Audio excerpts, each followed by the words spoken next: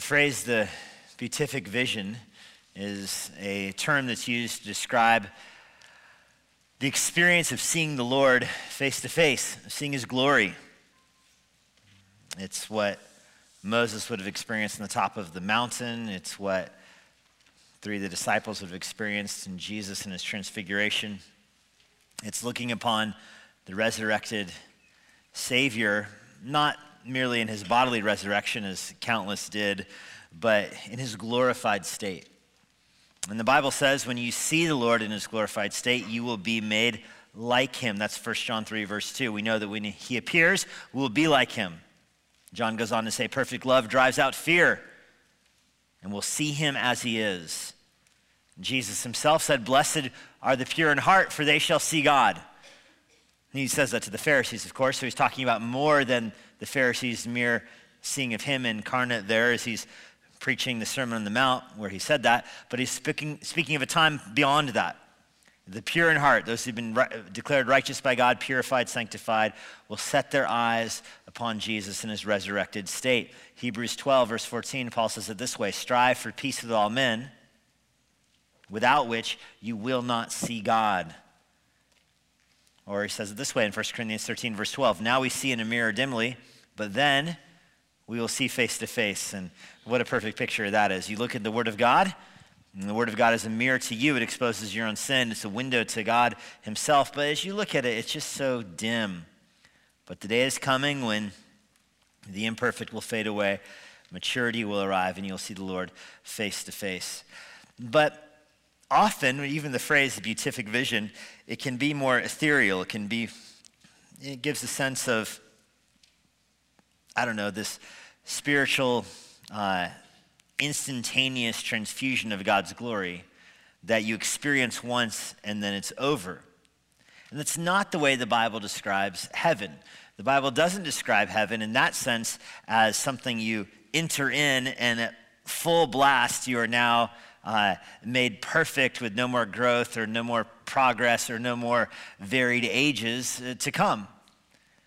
The Bible describes the beatific vision as something that happens to you at a moment, but then has progress or then has growth or changes or ages, or even the word the Puritans often used was dispensations, which has a different connotation now, but that's the way heaven was often viewed. Or Edwards himself would describe heaven as a series of ages or dispensations, one giving way to another forever and ever and ever. A flood that keeps rising and rising and rising with new crestings of God's grace at every turn of the corner. For us, we experience these, and I think the following order. We're here alive on earth, and if the Lord returns first, we'll be raptured. We will go into the air to meet the Lord in the sky. Those who have died in Christ already, their bodies will be raised from the earth. Their Lord will bring back their soul with them. Their body will be raised. The soul and the body will meet in the air. Those who are alive and remain until the coming of the Lord, they will be caught up into the air to meet with them as well. We looked at that last week.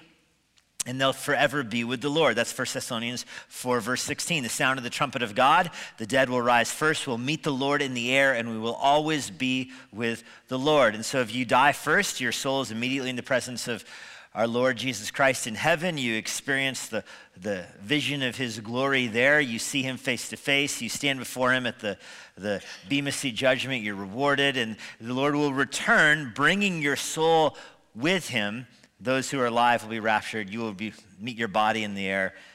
And then together, the saints of the Lord will dwell with him forever and ever. But even after that, after you meet with the Lord and you receive your rewards at the Bema Seat judgment, Jesus himself returns. And he returns to establish his kingdom on earth. This is described in Zechariah chapter 14. Behold, the day is coming, verse 1, for Yahweh, when the spoil taken from you will be divided in your midst, I will gather all the nations against Jerusalem. So this is describing it not from the perspective of those in heaven. That's where Paul was going in 1 Thessalonians 4. We're going to see that, the heaven perspective again later on tonight when we get to Revelation 20. Here Zechariah is describing it from the earthly perspective. So we're going to see the same scene from the heavens perspective in Revelation 20. We're going to go there later. So here's the same scene as Revelation 20, but from earth's perspective in Zechariah 14. The nations will be gathered together against Jerusalem in verse 2 to battle. The city will be taken, the houses plundered, the women raped. Half of the city will go into exile. The rest of the people will not be cut off from the city. Then Yahweh will go out and fight against those nations. So God himself comes, shows up to battle. On that day, verse 4, his feet shall stand on the Mount of Olives that lies before Jerusalem to the east. And the Mount of Olives shall split in two from east to west by a very wide valley. So one half of the mountain will move north and the other half south. I mean, this is a very specific kind of prophecy here. It's not Yahweh's going to come fight for his people like he rides along the clouds with Isaiah's vision that he's going to send the Egyptians to rescue them like he has before. When it says he's going to fight with his people, he's not talking about sending the angel of the Lord, as has happened before also. It could be that if you just stopped in verse 3, but no, it gets specific. Yahweh himself, his feet will stand on the Mount of Olives. And you could think, well, that's even kind of a metaphor for he's going to show his might, particularly on that mountain. I don't know about that, because then it starts describing the mountain splitting and shifting. Oh, yeah, but the world will be divided over the return of the Lord. Yeah, to the north and to the south. And then you get to Ezekiel, and the water flows through that opening. This is where the water's taken off. Anyway, the mountains divide. The people will flee in this battle, verse 5. The valley of the mountains will reach to Azal, and you will flee from the earthquake, as in the days of Uzziah, the king of Judah. And Yahweh, my God, will come, and all the holy ones with him. On that day, there will be no light, no cold, no frost. There will be a unique day, which is known only to Yahweh. Neither day nor night. In evening, there will be light. And on that day, living waters will flow out of Jerusalem. And we read Ezekiel earlier because I wanted you to understand this is not like a random verse in Zechariah. This is repeated in other parts of Scripture. Half of them to the eastern sea, half of them to the western sea. It will continue in summer as in winter. Yahweh will be king over the earth. On that day, Yahweh will be one and his name one. In other words, the person of the Lord and his name and the people that are named by him will all dwell together. He'll be the king over the earth. In verse 10, the whole land will be turned into a plain from Geba to Ramon, south of Jerusalem.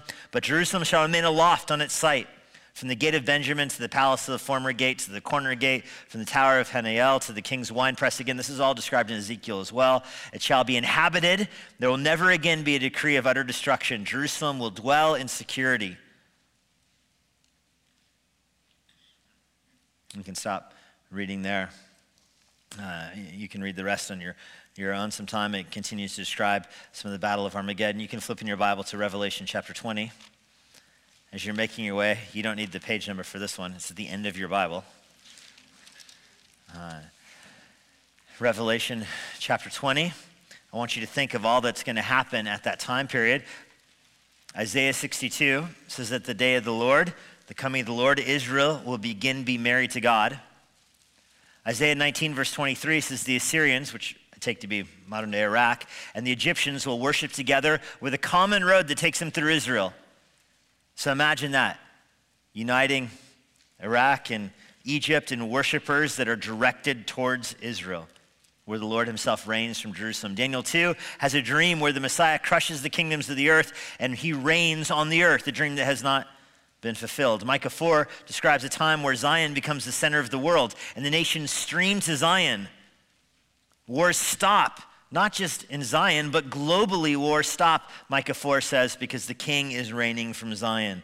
The nations stream to Zion. As the water flows out from Zion, the nations stream to Zion. Isaiah 11 verse 10 says the nations will rally around the Savior who is reigning in Jerusalem.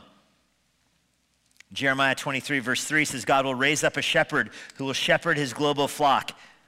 And during that time, Israel will dwell securely in the land. Jeremiah 33 verse 14 describes during the new covenant, says Judah, a specific tribe of Israel, will dwell secure and safely. 2 Samuel 7 verse 10, I will create a place for my people Israel to plant them in the land. They will not be disturbed any longer when the Davidic king is reigning on his throne. 1 Chronicles 17 verse 8, I will cut off your enemies from before you. The wicked will not attack them anymore as they've done before. Psalm 132. Yahweh's chosen Zion. Of course he will establish his throne there for all generations. Ezekiel 40, we read that for our scripture reading, describes a temple that are bigger than any temple that has ever been there before, so big that rivers flow out of it. Ezekiel 36, we looked at that last Sunday night, or 2 Sunday nights ago actually. It's a prophecy to the mountains to let them know that the time is coming when their enemies will no longer trample them. Isaiah chapter 9, verse 7 says, when the Savior reigns on the throne, the increase of his government will have no end. Haggai chapter 2, repeated in Hebrews chapter 12, describes this as a future event. Jesus will shake the nations. The gold and the silver will come to Jerusalem where their king reigns. So that's Haggai chapter 2. And, some say, well, that's spiritually a reference to the kingdom of Christ. The Savior comes, and now Jesus is the jewel of the nations, and now the nations put their allegiance towards him. Okay, I understand that, but Hebrews chapter 12 puts this as a future event where the nations are shaken at the coming of the Lord, and their gold and their silver flow towards Jerusalem. Romans 8 says at this time, all of creation will be renewed. Creation groans longing for this day. It will be renewed then. And we saw a little bit of that in Ezekiel. The water is transformed. The Dead Sea comes to life. Hebrews chapter 2 says the Savior will return, bringing a city with him to earth to reign over. That's incredible. Zechariah 14, the Messiah will come with an army of angels to establish his kingdom. We just read that earlier. So that's prophecy about the kingdom. What does this look like from heaven's perspective? John, in telling the vision of Revelation, is not merely regurgitating what had already been given through the Zechariah and many of the other so-called minor prophets. John is giving the same events that they described, of course, but he's giving them from an entirely different perspective. John doesn't know what's happened to him. He's caught up into heaven. He learned this back in Revelation chapter 1. He's getting a vision of heaven. It begins with the letters to the churches. So the communicator here is Jesus speaking to John. John writes them down. He gives those 7 letters to the 7 churches. We looked at one of them last Lord's Day. And now at the end of the book, well, after that, Revelation 4, he finds himself in the throne room. He sees the animals walking around the throne room, the angels described in terms like descriptive of an animal, the strength and the wisdom and the power of the Lord. He sees that. Chapter 5, looking for someone to open the scroll. Chapter 6, the horsemen go out and the apocalypse begins. The tribulation, the great tribulation, such as has never before shook the earth, comes onto the earth, described in chapter 6, all the way down through chapter 17. Chapter 18 is when that ends and Babylon falls in the book of Revelation. And John is still in heaven. You see this in chapter 19. He's describing what he sees there in chapter 19, a loud voice of a great multitude in heaven crying out. So now John's recording the singing in heaven as the tribulation ends. The tribulation ends in verse 6 of Revelation 19 with the marriage supper of the Lamb. And now the kingdom begins in chapter 20. I saw an angel coming down from heaven now. So this is how you know John is viewing this from the opposite perspective of Zechariah, who saw this from Jerusalem up. John is viewing this from heaven down, holding in his hand the keys to the bottomless pit and a great chain. He sees the dragon, that ancient serpent, who is the devil and Satan, and bound him for 1,000 years. So I'm going to give you a bit of an outline tonight. It has like 15 points, by the way. I'm going to put them all on the screen at the end. I didn't want to make 15 different slides. So you have one slide with all 15 points at the end. I think it's 15. But if you want to try to keep up as we go, you're welcome. And the first is that in heaven, there's no Satan. There's no Satan. And so the whole outline is going to be a list of no's. The first one is no Satan, no devil. It's interesting that this stage, this next dispensation, begins with the devil in the clink. Jesus binds him through the angel. He seizes that dragon, the ancient serpent, who's the devil, and he binds him for 1,000 years. He throws him, verse 3, into the pit, shuts it, seals it, so that he might not deceive the nations any longer until 1,000 years were ended. After that, he might be released. But he'll be released only for a little while. In this 1,000-year period, it's a time of tranquility on earth without the devil. Right now, the devil is roaming about, Jesus says, looking for people to devour. But in heaven, he'll be bound, taken out of the game, no more roaming about. The implication is that his minions are with him in custody. What is the earth like then? Creation is no longer groaning. Creation won't be groaning through the kingdom. Sin won't be destroying the world through the kingdom. Isaiah 11, verse 6, the leopard will lie with the lamb. The wolf will lie down with the goat. You'll be looking around for your pet goat out your window. Americans don't have pet goats, but most of the world does, okay? You'll be looking around for your pet goat out the window, and there's your pet goat, and you're like, oh, he's with the wolves. Phew. You know, if you have a cat and your cat's outside and the cat sees the fox, it's like showdown time. You get nervous. We had a coyote in our yard recently, and we're like, check the neighbor's dogs. The coyote was huge, looked like a wolf. In the kingdom, you look out the window and you'll see the coyote, and you'll be like, I hope he can watch my kid. My toddler wandered outside earlier. Coyotes, watch Junior, please. It'll be a time of a transformation in the animal world. Isaiah 35 describes what we saw in in Zechariah 14, climate change, the desert yielding fruit, the Dead Sea becoming fresh. Revelation 5 verse 10 says that when Jesus comes, he's going to bring the martyrs with him, those who overcame, and he will reign with them on the earth. So people who are put to death by nations that were hostile to Christianity, hostile to the gospel, like those that received the 7 letters, for example, those people who endured, who overcame, they're going to return to earth. So their souls are in heaven. We see that in Revelation 5. Those who are martyred, their souls are in heaven. They're going to return to earth and reign with Jesus over the nations. Revelation 2, verse 11 says, the one who overcomes will not be hurt by the second death.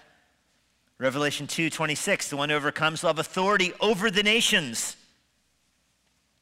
And so even in the kingdom, there are nations. We mentioned that earlier. Haggai says they're streaming towards Jerusalem. Hebrews 12 says their riches and treasure is going towards Jerusalem. Well, Revelation 2:26 says those who overcome this life will reign over them. Revelation 3, verse 5, the one who overcomes will be clothed in white garments. Revelation 3, verse 21, the one who overcomes will reign with Jesus on his throne. That's what the 1,000 years are like. People reigning with the Lord. That's what happens when the devil is bound. That shows you the reality of hell. 2 Peter 3, verse 7, by his word, the present heavens and earth are being reserved for fire, kept for the day of judgment and destruction of ungodly men. And you see in the book of Revelation, the earth is going to be rolled up like a scroll. Those who died apart from the Lord will be sentenced to judgment. We'll see that in a second. Verse 3, the devil and his demons are thrown into the pit, so he won't deceive the nations any longer. Verse 4, I saw thrones. Seated on those were those to whom the authority to judge was committed. Paul references this in 2 Corinthians. You're going to judge angels. Believers have been given the authority to sit in judgment for angels. Angels are supposed to minister to us, so we are the ones that will be giving angels rewards. Also, I saw the souls of those who'd been beheaded for the testimony of Jesus and for the word of God, and those who had not worshiped the beast or its image. So this is speaking of the tribulation, who had not received his mark on their foreheads or their hands. They came to life and reigned with Christ for 1,000 years, because they're the missing category right now. Those who died before the rapture, they're with Jesus, of course. Those who were alive at the rapture, they're with Jesus, of course, they're raptured. But those who died during the tribulation, what of them? They had their heads cut off for the gospel. You see them praying earlier in Revelation, crying out for vengeance from the Lord. Well, now you see that their bodies are raised also. They're reunited in the millennium. They came to life, it says. I mean, their souls were obviously alive earlier. Their souls never died. Their souls were alive. Their souls were praying to the Lord back earlier in Revelation, speaking to him. But now they're reunited with their bodies, and they'll reign with Jesus also. The rest of the dead didn't come to life until the 1,000 years were over. Who's the rest of the dead? Well, the whole world died. You just read that in Zechariah. I mean, everybody goes down.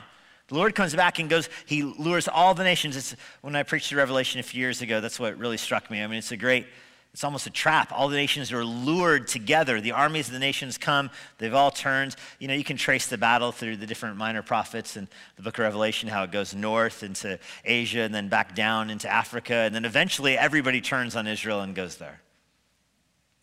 and they're all wiped out, and they will be dead for the rest of the 1,000 years. They're not going to come to life, verse 5 says, until the end of the 1,000 years were over. But those who died in faith, they are resurrected.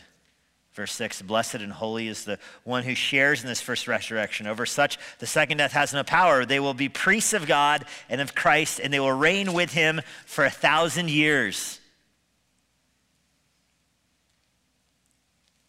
It's an incredibly specific promise. Those who are martyred in the tribulation will be physically resurrected and reign with Jesus for 1,000 years. It's very difficult for me to understand, even if you take 1,000 years somewhat spiritually or somewhat as an estimate or metaphor for a long period of time or in some way other than an actual period of time. It's still difficult for me to understand what that means. For the amillennialists to look at 1,000 years is just, it's almost emblematic of this age. This is the kingdom now. Yeah, but here's a very specific promise. Whatever the 1,000 years is, say it's 900 years, say it's 4,000 years, I don't care, set that aside. Whatever the promise is, people die for Jesus in his testimony. And they're going to be reunited with their body, and they're going to reign over the nations in some period of time. Whatever that period of time is, that's it. That's a future stage.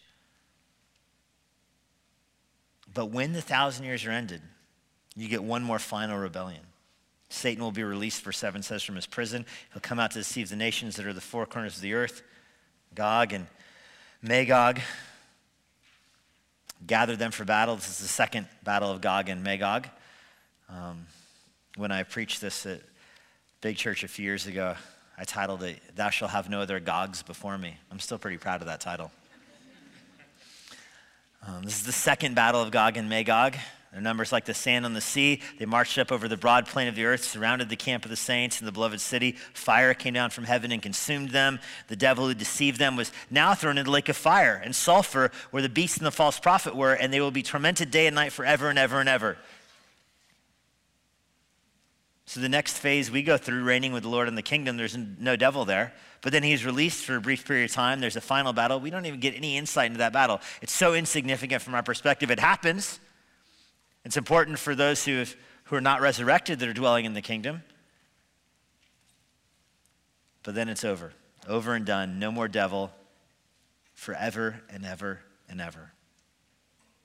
Romans 2 verse 5 says, because of your stubbornness and unrepentant heart, you store up wrath for yourself on the day of wrath and the revelation of the righteous judgment of God. The end of the devil is the end of those who store up wrath for themselves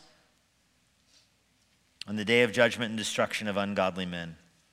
The earth is going to be rolled up like a scroll. Those who die apart from Christ will be undone, and the people who hold this earth dear will be brought to an end. So there's no devil. Second, there's no division. There's no division. There's a great white throne judgment. Verse 11. The earth and sky fled away from it. No place was found for them. You don't want to be here. If you're here, you're lost. The dead, the great, the small were standing before the throne. The books were opened. Another book was opened, the book of life. The dead were judged according to what they had done. You don't want to be judged according to what you've done. I don't care who you are. You don't want to be judged according to what you've done. The sea gave up the dead who were in it. Death and Hades gave up the dead who were in them. So when Jesus led the souls captive from Sheol, as Ephesians 4 describes, he didn't leave all of them to freedom. Only those who died in faith. The rest were obviously still in Hades. They're not going to be given up until this instant. They'll be judged according to what they have done. Then death and Hades are thrown in the lake of fire. Hades is no more. Sheol ends at that point. So even those who die apart from the Lord, they receive a resurrection body, but they only receive the resurrection body so that they can be thrown into hell. This is the second death, verse 14, the lake of fire. And if anyone's name was not found written in the book of life, he was thrown into the lake of fire.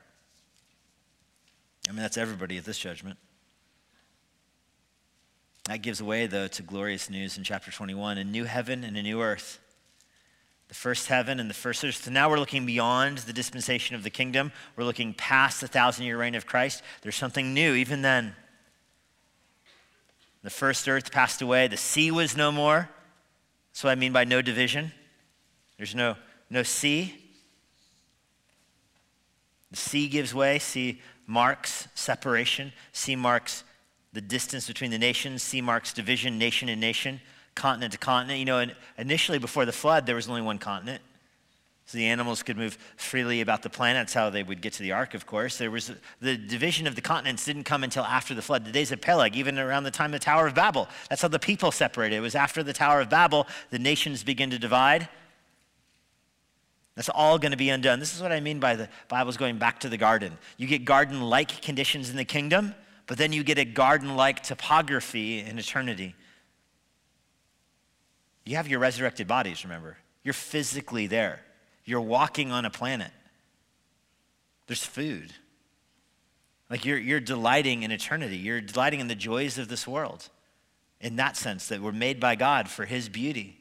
They're going to be forever. Forever and ever and ever. The only thing missing, it's not the good thing that people say, is there coffee in heaven? Yeah, it'll be better than you think it is too. Everything in heaven, better than you think it is. The thing that won't be there, you think of good things, and you're like, will those good things be there? I mean, you're asking the wrong questions. What's not going to be there? Division, separation, continents.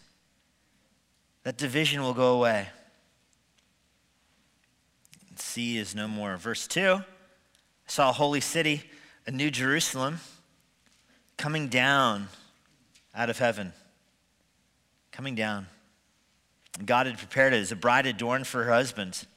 I heard a loud voice from the throne saying, behold, the dwelling place of God is with man. He will dwell with them. They will be his people, and God himself will be with them as their God. So there's a unity now as God himself descends to the earth. This is the third Jerusalem. You know, we have the old city Jerusalem that's in Israel today. We have the Jerusalem in the millennial city, which we read about in Ezekiel, the rivers flowing out of it. And now you've got this city. This is not the millennial Jerusalem. This is not the Jerusalem that's there today. This is a brand new city. Jesus said, I'm going to go work on a city for you, mansions for you, houses for you, however you want to translate that. He's coming back with a city that descends from heaven. He will dwell in it. He'll comfort us, and we will be with him forever. So that's what I mean by no division. Thirdly, there's no separation. There's no distance from the Lord. You know, now there's such a great separation. Sin separates us, of course, from the Lord. We sin and, we're ashamed, and it's hard to call upon the Lord. But in heaven, that separation is erased. In heaven, there's a unity where the Lord is on the earth. You know, where's Jesus? You go to Jerusalem and see him. That distance is erased. And he dwells with his people forever and ever and ever. Fourthly, I said there's no separation. No tears. No tears in verse 4. He'll wipe away every tear from their eyes. He's the great comforter. The Holy Spirit is a spirit of comfort. Jesus comforts us. The Father comforts us. God comforts us in our affliction. This is 2 Corinthians 1. When we are distressed, God comforts us. In heaven, he remains the comforter, but he remains the comforter in an eternal sense. That he doesn't just comfort us through our afflictions like he does here in this life. In the next life, he comforts us by removing the afflictions. Now he dries our tears.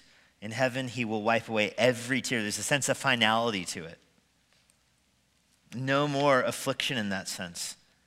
You know, as I go through this list, you'll notice that they're all no. They're all not this, not this, not this, not this, not this. That's because how could you do it the opposite way? There's going to be a list coming up that's an attempt to do it the opposite way, an attempt to describe what's actually there, but it, of course, defies our vocabulary. You know, words themselves are a form of condescension. Words themselves are trying to give meaning to something that is, spiritual and amorphous, and it's very difficult to ascribe words to anything. Every Philosophy 101 student understands that. You have a dog and you ascribe the word dog to dog, but what really makes a dog, And that's what every Philosophy 101 student goes through that. You remember that from your undergrad days. It's all fun and games when you're talking about God, but what about when you talk about important things? What about when you talk about the holiness and the righteousness and the glory of the Lord. The words fail. They absolutely fail. And that's what's happening here. So that's why it's all described in the negative. There's no devil, there's no division, there's no separation, there's no tears, no unmet expectations, only joy. God will, in fact, expand our ability to experience joy. In his incarnation, he bore our sins and he bears our sorrows. In heaven, he has taken them away. There's no death. We said that one earlier, but it's repeated here. Every tear from their eye is gone. No death. Death will be no more. The great separator. Instead, you're going to see when we get to chapter 22, which, Lord willing, we'll get there tonight. There's a tree. The tree of life. It's back. No death. No grief is the next on your list. No grief. It says that in the middle of verse 4. There will be no more mourning. No crying. God removes the source of suffering. Right now, the source of grief and suffering, it's a thorn in the flesh. It's you get the splinter under the fingernail and you can't get it out. There's no tweezers that can get in there and get it out, and it just afflicts you and afflicts you and afflicts you until finally your body rejects it. Well, in heaven, this world is like that. The suffering and the affliction of this world, it's just been festering in this world for so long, and we try to lead our lives as best we can here, but there's so much sin and suffering in this world that it's difficult to have. This is why you can't have the beatific vision here. You can't see the Lord in his glory here because there's so much sin in the way. But in heaven, all of that is removed. So grief is removed and you just see the Lord. Pain is removed. No pain in heaven. Towards the end of verse 4. No pain anymore, because the former things have passed away. Notice the way John structures this. There's no pain because the earlier things passed away. So because the earlier things are gone, all that's left is heavenly things. And so in John's mind, if you follow his logic here, it's so obvious that because the earlier things are gone, there can't be any pain anymore because nothing that is present in heaven could afflict pain. Do you follow that logic? The earlier things are gone, so obviously there's no pain. And he says it the opposite way. There's no pain because the earlier things are gone, meaning that everything that remains in heaven is impotent to cause pain. It can't do it. It can't do it. Verse 5, he who is seated on the throne said, behold, I'm making all things new. Write this down. This is trustworthy and true. It is done. I'm the Alpha, the Omega, the beginning and the end. The A to the Z. So this is why it's not a stretch to say we're going garden to garden here. We're going Genesis to Revelation. As the Bible began in Genesis chapter 1, it is ending here in Revelation 21 and 22 because Jesus describes himself as the Alpha and the Omega. He is the Word that created the universe, and now he's the Word that rules over the glorified and perfect eternal state of the universe. It's more than a rhetorical flourish to say A to Z. Jesus says, no, actually A to Z. From the beginning of concept to the fulfillment of concept. Something's origin to its teleological end. Everything in the middle belongs to him. He is the Alpha and the Omega, the beginning and the end. Now to the thirsty, I'll give water from the spring of the water of life without payment. Another allusion to the garden where the rivers flow in the garden. The rivers were what they needed to live. Jesus himself will be the river. This is why this is not Ezekiel anymore. It's not the Ezekiel temple we read about earlier. This is the Lord himself is watering. The one who conquers, verse 7, will have this heritage. I will be his God and he will be my son. When you overcome this world, this is what you inherit. It's not for those that are cowardly or the faithless, the detestable, for murderers, the sexually immoral, the sorcerers, the idolaters, the liars. Their portion is in the lake of fire, the lake that burns with fire and sulfur, back with the devil. That's the second death. They die once. They're going to be bodily resurrected at the end of the 1,000 years. Their body and their soul will meet again. They'll die again for eternity. Verse 9. Then came one of the seven angels who had the 7 bowls full of the last 7 plagues. So this is the bad news angel. But now he comes with good news, saying, hey, I brought the bowls earlier. Forget about that for a second. I want to show you the bride. the wife of the Lamb. And he carried me away in the Spirit to a great high mountain, showed me the holy city of Jerusalem coming down out of heaven from God, having the glory of God, its radiance like a most rare jewel. And so here is where John's trying to describe what heaven will be like using words. And yeah, I mean, you can judge how effective it is. It's like a jewel, he says. A rare jewel, a most rare jewel. Jasper, clear as crystal. Its radiance is pure. It had a great, verse 12, high wall with 12 gates, the gates of the 12 angels. On the gates were the names of the 12 tribes of the son of Israel were inscribed. On the east 3 gates, the north 3 gates, the south 3 gates, the west 3 gates. So all their gates, they have the 12 tribes of Israel. Also, the city had the 12 foundations. And on them were the 12 names of the 12 apostles of the Lamb. So you can decide if Paul gets his name here or Matthias, and I don't know. My money's in with Paul. But whatever. The bigger point is that the Israel church distinction in some sense remains. The names of the 12 tribes are on the doors.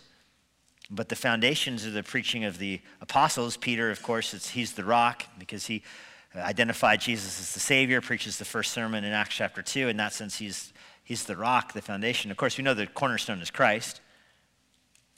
But in another sense, there's unity here. Jesus doesn't have 2 brides. Or people say like, oh, if you're premillennial, you think Jesus has 2 brides. He doesn't have 2 brides. The temple comes, there's one temple. There's one Lord. There's one Savior. There's one city. There's not 2 cities of Jerusalem. It's not, like Arlington used to have the wall for African Americans on one side and white people on the other side. That, the wall is built in Arlington. This isn't that kind of city where there's a wall down the middle. Israel over here, Israel saints over here, Christian saints over here. Paul gets to operate on both sides. No, there's one city, one dwelling place. And yet the names of the apostles are there. The church and Israel distinction is commemorated at the very least forever and ever. A great unity in the faith, one Savior, one Lord, one God, one faith. Verse 15, the one who spoke with me had a measuring rod. You remember him from Ezekiel. Only this measuring rod's of gold. And he's not measuring the water that flows out of the temple like in the 1,000 years. He's measuring something greater than that. He's measuring the city and the gates and the walls. The city lies 4 square. Its length is the same as its width. He measured the city with his rod, 12,000 stadia. Its length and width and height are equal. 144 cubits by human measurements. That's helpful, ESV. Thank you. Which is also an angel's measurement. The wall was built of jasper. Jasper, of course, is clear. We saw that earlier. And the city was pure gold, clear as glass. So you've got some kind of gold that's translucent. You can see through it.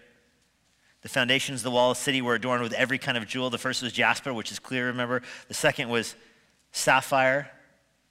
The third, agates. The fourth, emeralds. The fifth, onyx. The sixth, carnelian. The seventh, chrysolith. The eighth, beryl. The ninth, topaz. The 10th, chrysoprase. And the 11th, jacinth, I think is how you say that. I don't know.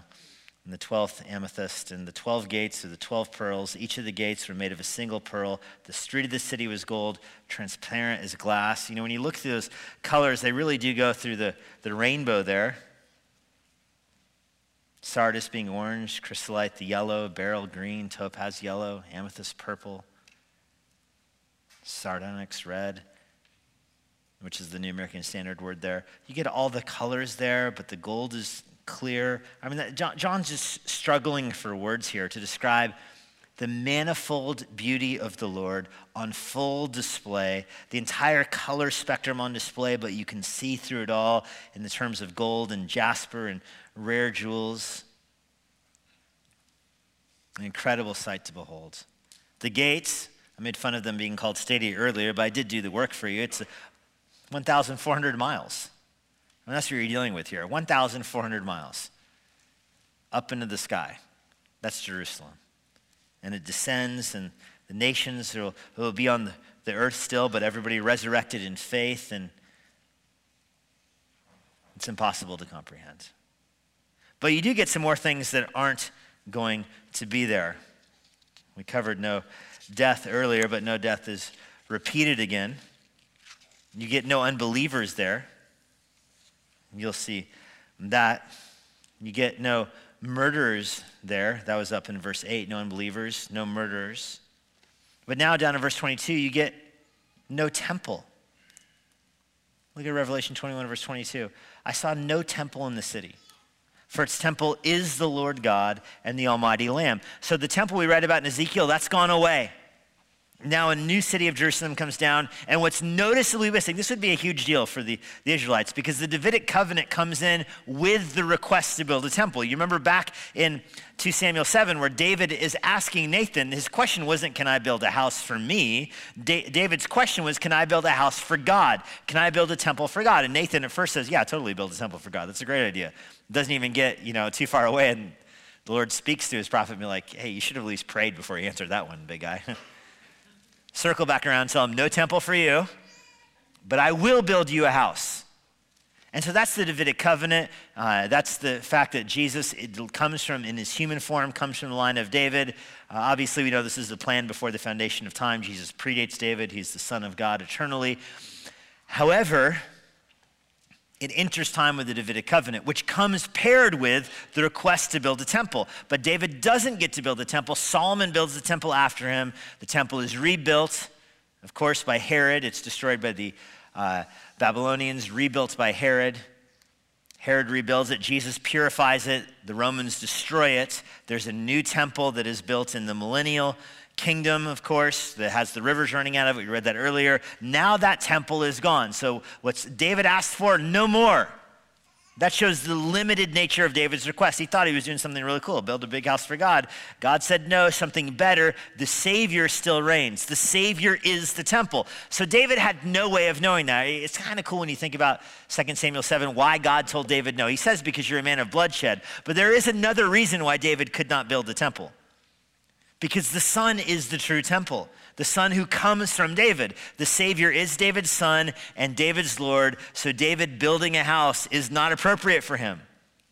David worships the Lord. The Lord doesn't dwell in a temple made by human hands anyway, of course, we know that. But the Lord, the Savior, and his humanity will come from David. So now that whole mystery is gone away. The God-man, Jesus Christ, will reign over heaven forever and ever and ever, and there is no temple. There is no temple. Nothing is necessary for worship in heaven at all. There's no sun, verse 23. There's no sun. The city has no need for the sun or the moon or any other kind of light to shine on it, for the glory of God gives it its light. And this takes you back to the first day of creation. But when God created, there was only the Lord in his perfect Trinitarian beauty, and God is pure light, pure action, pure love, all of that overflowing from him to the persons of the Trinity. When he creates, the first thing he creates, of course, is light. Because he is light. At the very beginning, he's separating light from darkness. That lets you know at the very foundation of human existence is a distinction between light and darkness. You can't confuse those two. Light is not darkness. People get sidetracked with, what's the deal with the, how can you have days without a sun? Where's the sun? And is the light, coagulated into different kinds of, celestial beings? That's not the point of the first day. The point of the first day is that God is light and he ain't darkness. And so at the end of Revelation, you get the same principle made. There's no sun. In the last period of time here, you don't need a sun, you don't need a moon, you don't need the greater light to rule the day and the lesser light to rule the night. All the language of Genesis 1 is pushed aside. It's replaced with the Lord is the light. And by him, the nations, verse 24, will walk. The kings of the earth will bring their glory into it. Verse 25, its gates will never be shut by day. So I have in my outline, no crime. No crime. And again, Americans might not understand that, but if you live anywhere else in the world, you know that gates have essentially one function: to keep the thieves out of your house. Or I lived in South Africa, we would drive by our house one time before opening the gate to make sure nobody was hanging out outside the gate, and you go around the block, and then you have it timed. You know exactly how far away from your driveway you have to be to click the clicker to open the gate. So it's just at the right car width, right as you get inside of it, you hit it again to close, and people in South Africa always have dents in the back of their car because they don't get the timing right, and the gate hits the back of their The whole point is Americans have the little trip on their garage door, where if your foot hits it, it opens back up again. Oh no, not South Africans. If something hits, if it senses it, it's going to shoot spears at you. The point of the gate is not to protect your foot, but to keep the bad guys out. That's what's going on here in heaven. You don't need the gates anymore. This morning I talked about how the outer walls, you can throw rocks in the invading soldiers. You don't need that in heaven. No invading soldiers. Just beauty. All of that priceless gold and description, all of that there, there's no threat to it. No threat at all. There's not even a nighttime there. Verse 20, bad things happen at night. Thieves come out at night. No nighttime. Day one of creation. The earth on its rotation with light, darkness. Not here. Not here. There's no night. There's no rotating away from the light. That's the point. It's pure light forever and ever and ever. No sin, verse 27. Nothing unclean will ever enter into it, nor anyone who does what's detestable or false, only those who are written in the Lamb's book of life. So the only people there have been declared righteous by God. They have their breastplate of righteousness. They have an imputed righteousness from Jesus Christ. God has declared them to be righteous. Their sin has been substituted into Jesus Christ. Jesus died bearing the penalty for their sin. Now in heaven, you're freed from not just the power and the penalty of sin, but the very presence of sin is removed. Only the people who have been purified are there. And it keeps going in chapter 22.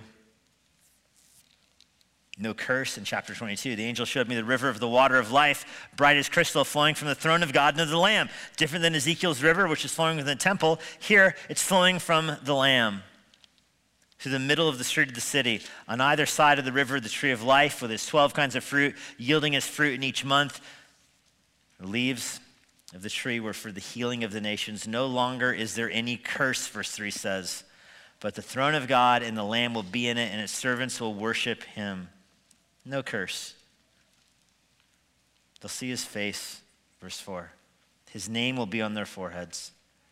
And verse 5, night will be no more. That's the final thing in our outline. No night. Night will be no more. You don't need a flashlight in case the power fails. You don't need a sun. The Lord God will be their light. Everything you do will be illuminated by him. To tie this all back up, I want you to see how, in this sense, real heaven is, how physical it is. There's a river. There's beauty, there's trees. Trees have fruit on it. There's joy and delight. Sometimes we think of heaven perhaps as almost like a TV show. You watch it. And you think eternity is a long time. I mean, how many times can you watch reruns of Blue Bloods, It's just like watching, it's a good show, but I've seen this one before. Heaven's not like that. It's not watching reruns. It's a new show every day. And they keep getting better and better and better. There's new experiences in heaven every day. New connections in your mind between this thought and that thought. Between this facet of God's glory and that facet of God's glory. New deductions, new applications. New ways to think about the Lord every moment in heaven. A constant growing, a constant appreciation, a constant maturity, a constant growth. You've never arrived. You have the beatific vision, but that's not over at that point. It's one phase after another. And that's why I think to understand the millennium is so critical to this. Because that's how it starts. Your introduction into heaven is through those phases where you'll see the Lord in glory. And if you die before the rapture, you'll be there spiritually, and your soul in that sense will be with the Lord. But then you get another phase when you get your body. And you get another phase when you reign over the nations. And then you get another phase when the eternal state arrives.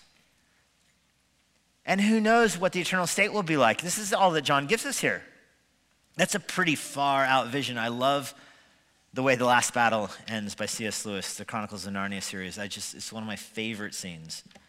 It almost brings me to tears even thinking about it, how they journey in See the door, and there's another door, and they run as far as they can through Narnia, and there's another Narnia after that, and another one after that. And just when you think it's fully explored, there's another place to go exploring. There's a whole nother universe, it seems like, of God's glory to be revealed continually and perpetually without boredom. How can a finite being, even in a glorified state, max out on an understanding of the infinite God? It's impossible. It's impossible. And so that's why I think it's best to think of heaven as all the things that aren't there. Because you're going to have a really long time to discover all the things that are there, and you will not do it. You will never fully arrive. Lord, we're thankful for the vision of heaven that your word provides us. Our hearts are drawn forward to our, in that sense, our final resting place. But we know even then, as floods give way to floods, as glory gives way to glory, stages of glory give way to other stages of glory, give way to maturity and new understanding of the Lord. We long for that day. We long for that day. We think of the beauty of heaven. We think of the reunion with loved ones, which Paul, of course, motivates us with, to comfort one another, to know that even those who we haven't met, those who went before us, and as he lists in Hebrews 11, we'll meet them in heaven. Jesus says that we'll meet friends in heaven that we don't even know in this world, that are there through our money and our missionaries, and we'll get to meet them in heaven. It'll be an eternity of joy, of knowledge, of fellowship, of communion, of sheer delight. Lord, we confess that we often choose sin in this world because of our foolishness. We think that, there's something pleasurable here. We need to grab it now while we have the chance. What insane thinking. Knowing that true joy that is unspeakable and undescribable awaits us in the next life forever and ever and ever. Joy in heaven that this earth can't even compare to. So we look forward to that joy. We long for that day. In the name of Christ we pray. Amen. And now, for a parting word from Pastor Jesse Johnson. Thanks for joining us. If you're in the Washington, D.C. area, I would love to see you at Emmanuel Bible Church. For more information on our church or our current service times, go to ibc.church. For more information about the Master's Seminary and their Washington, D.C. location, go to tms.edu. I hope this resource has been a blessing to you, and it helps you seek the Lord daily, serve others around you, and share the gospel with boldness.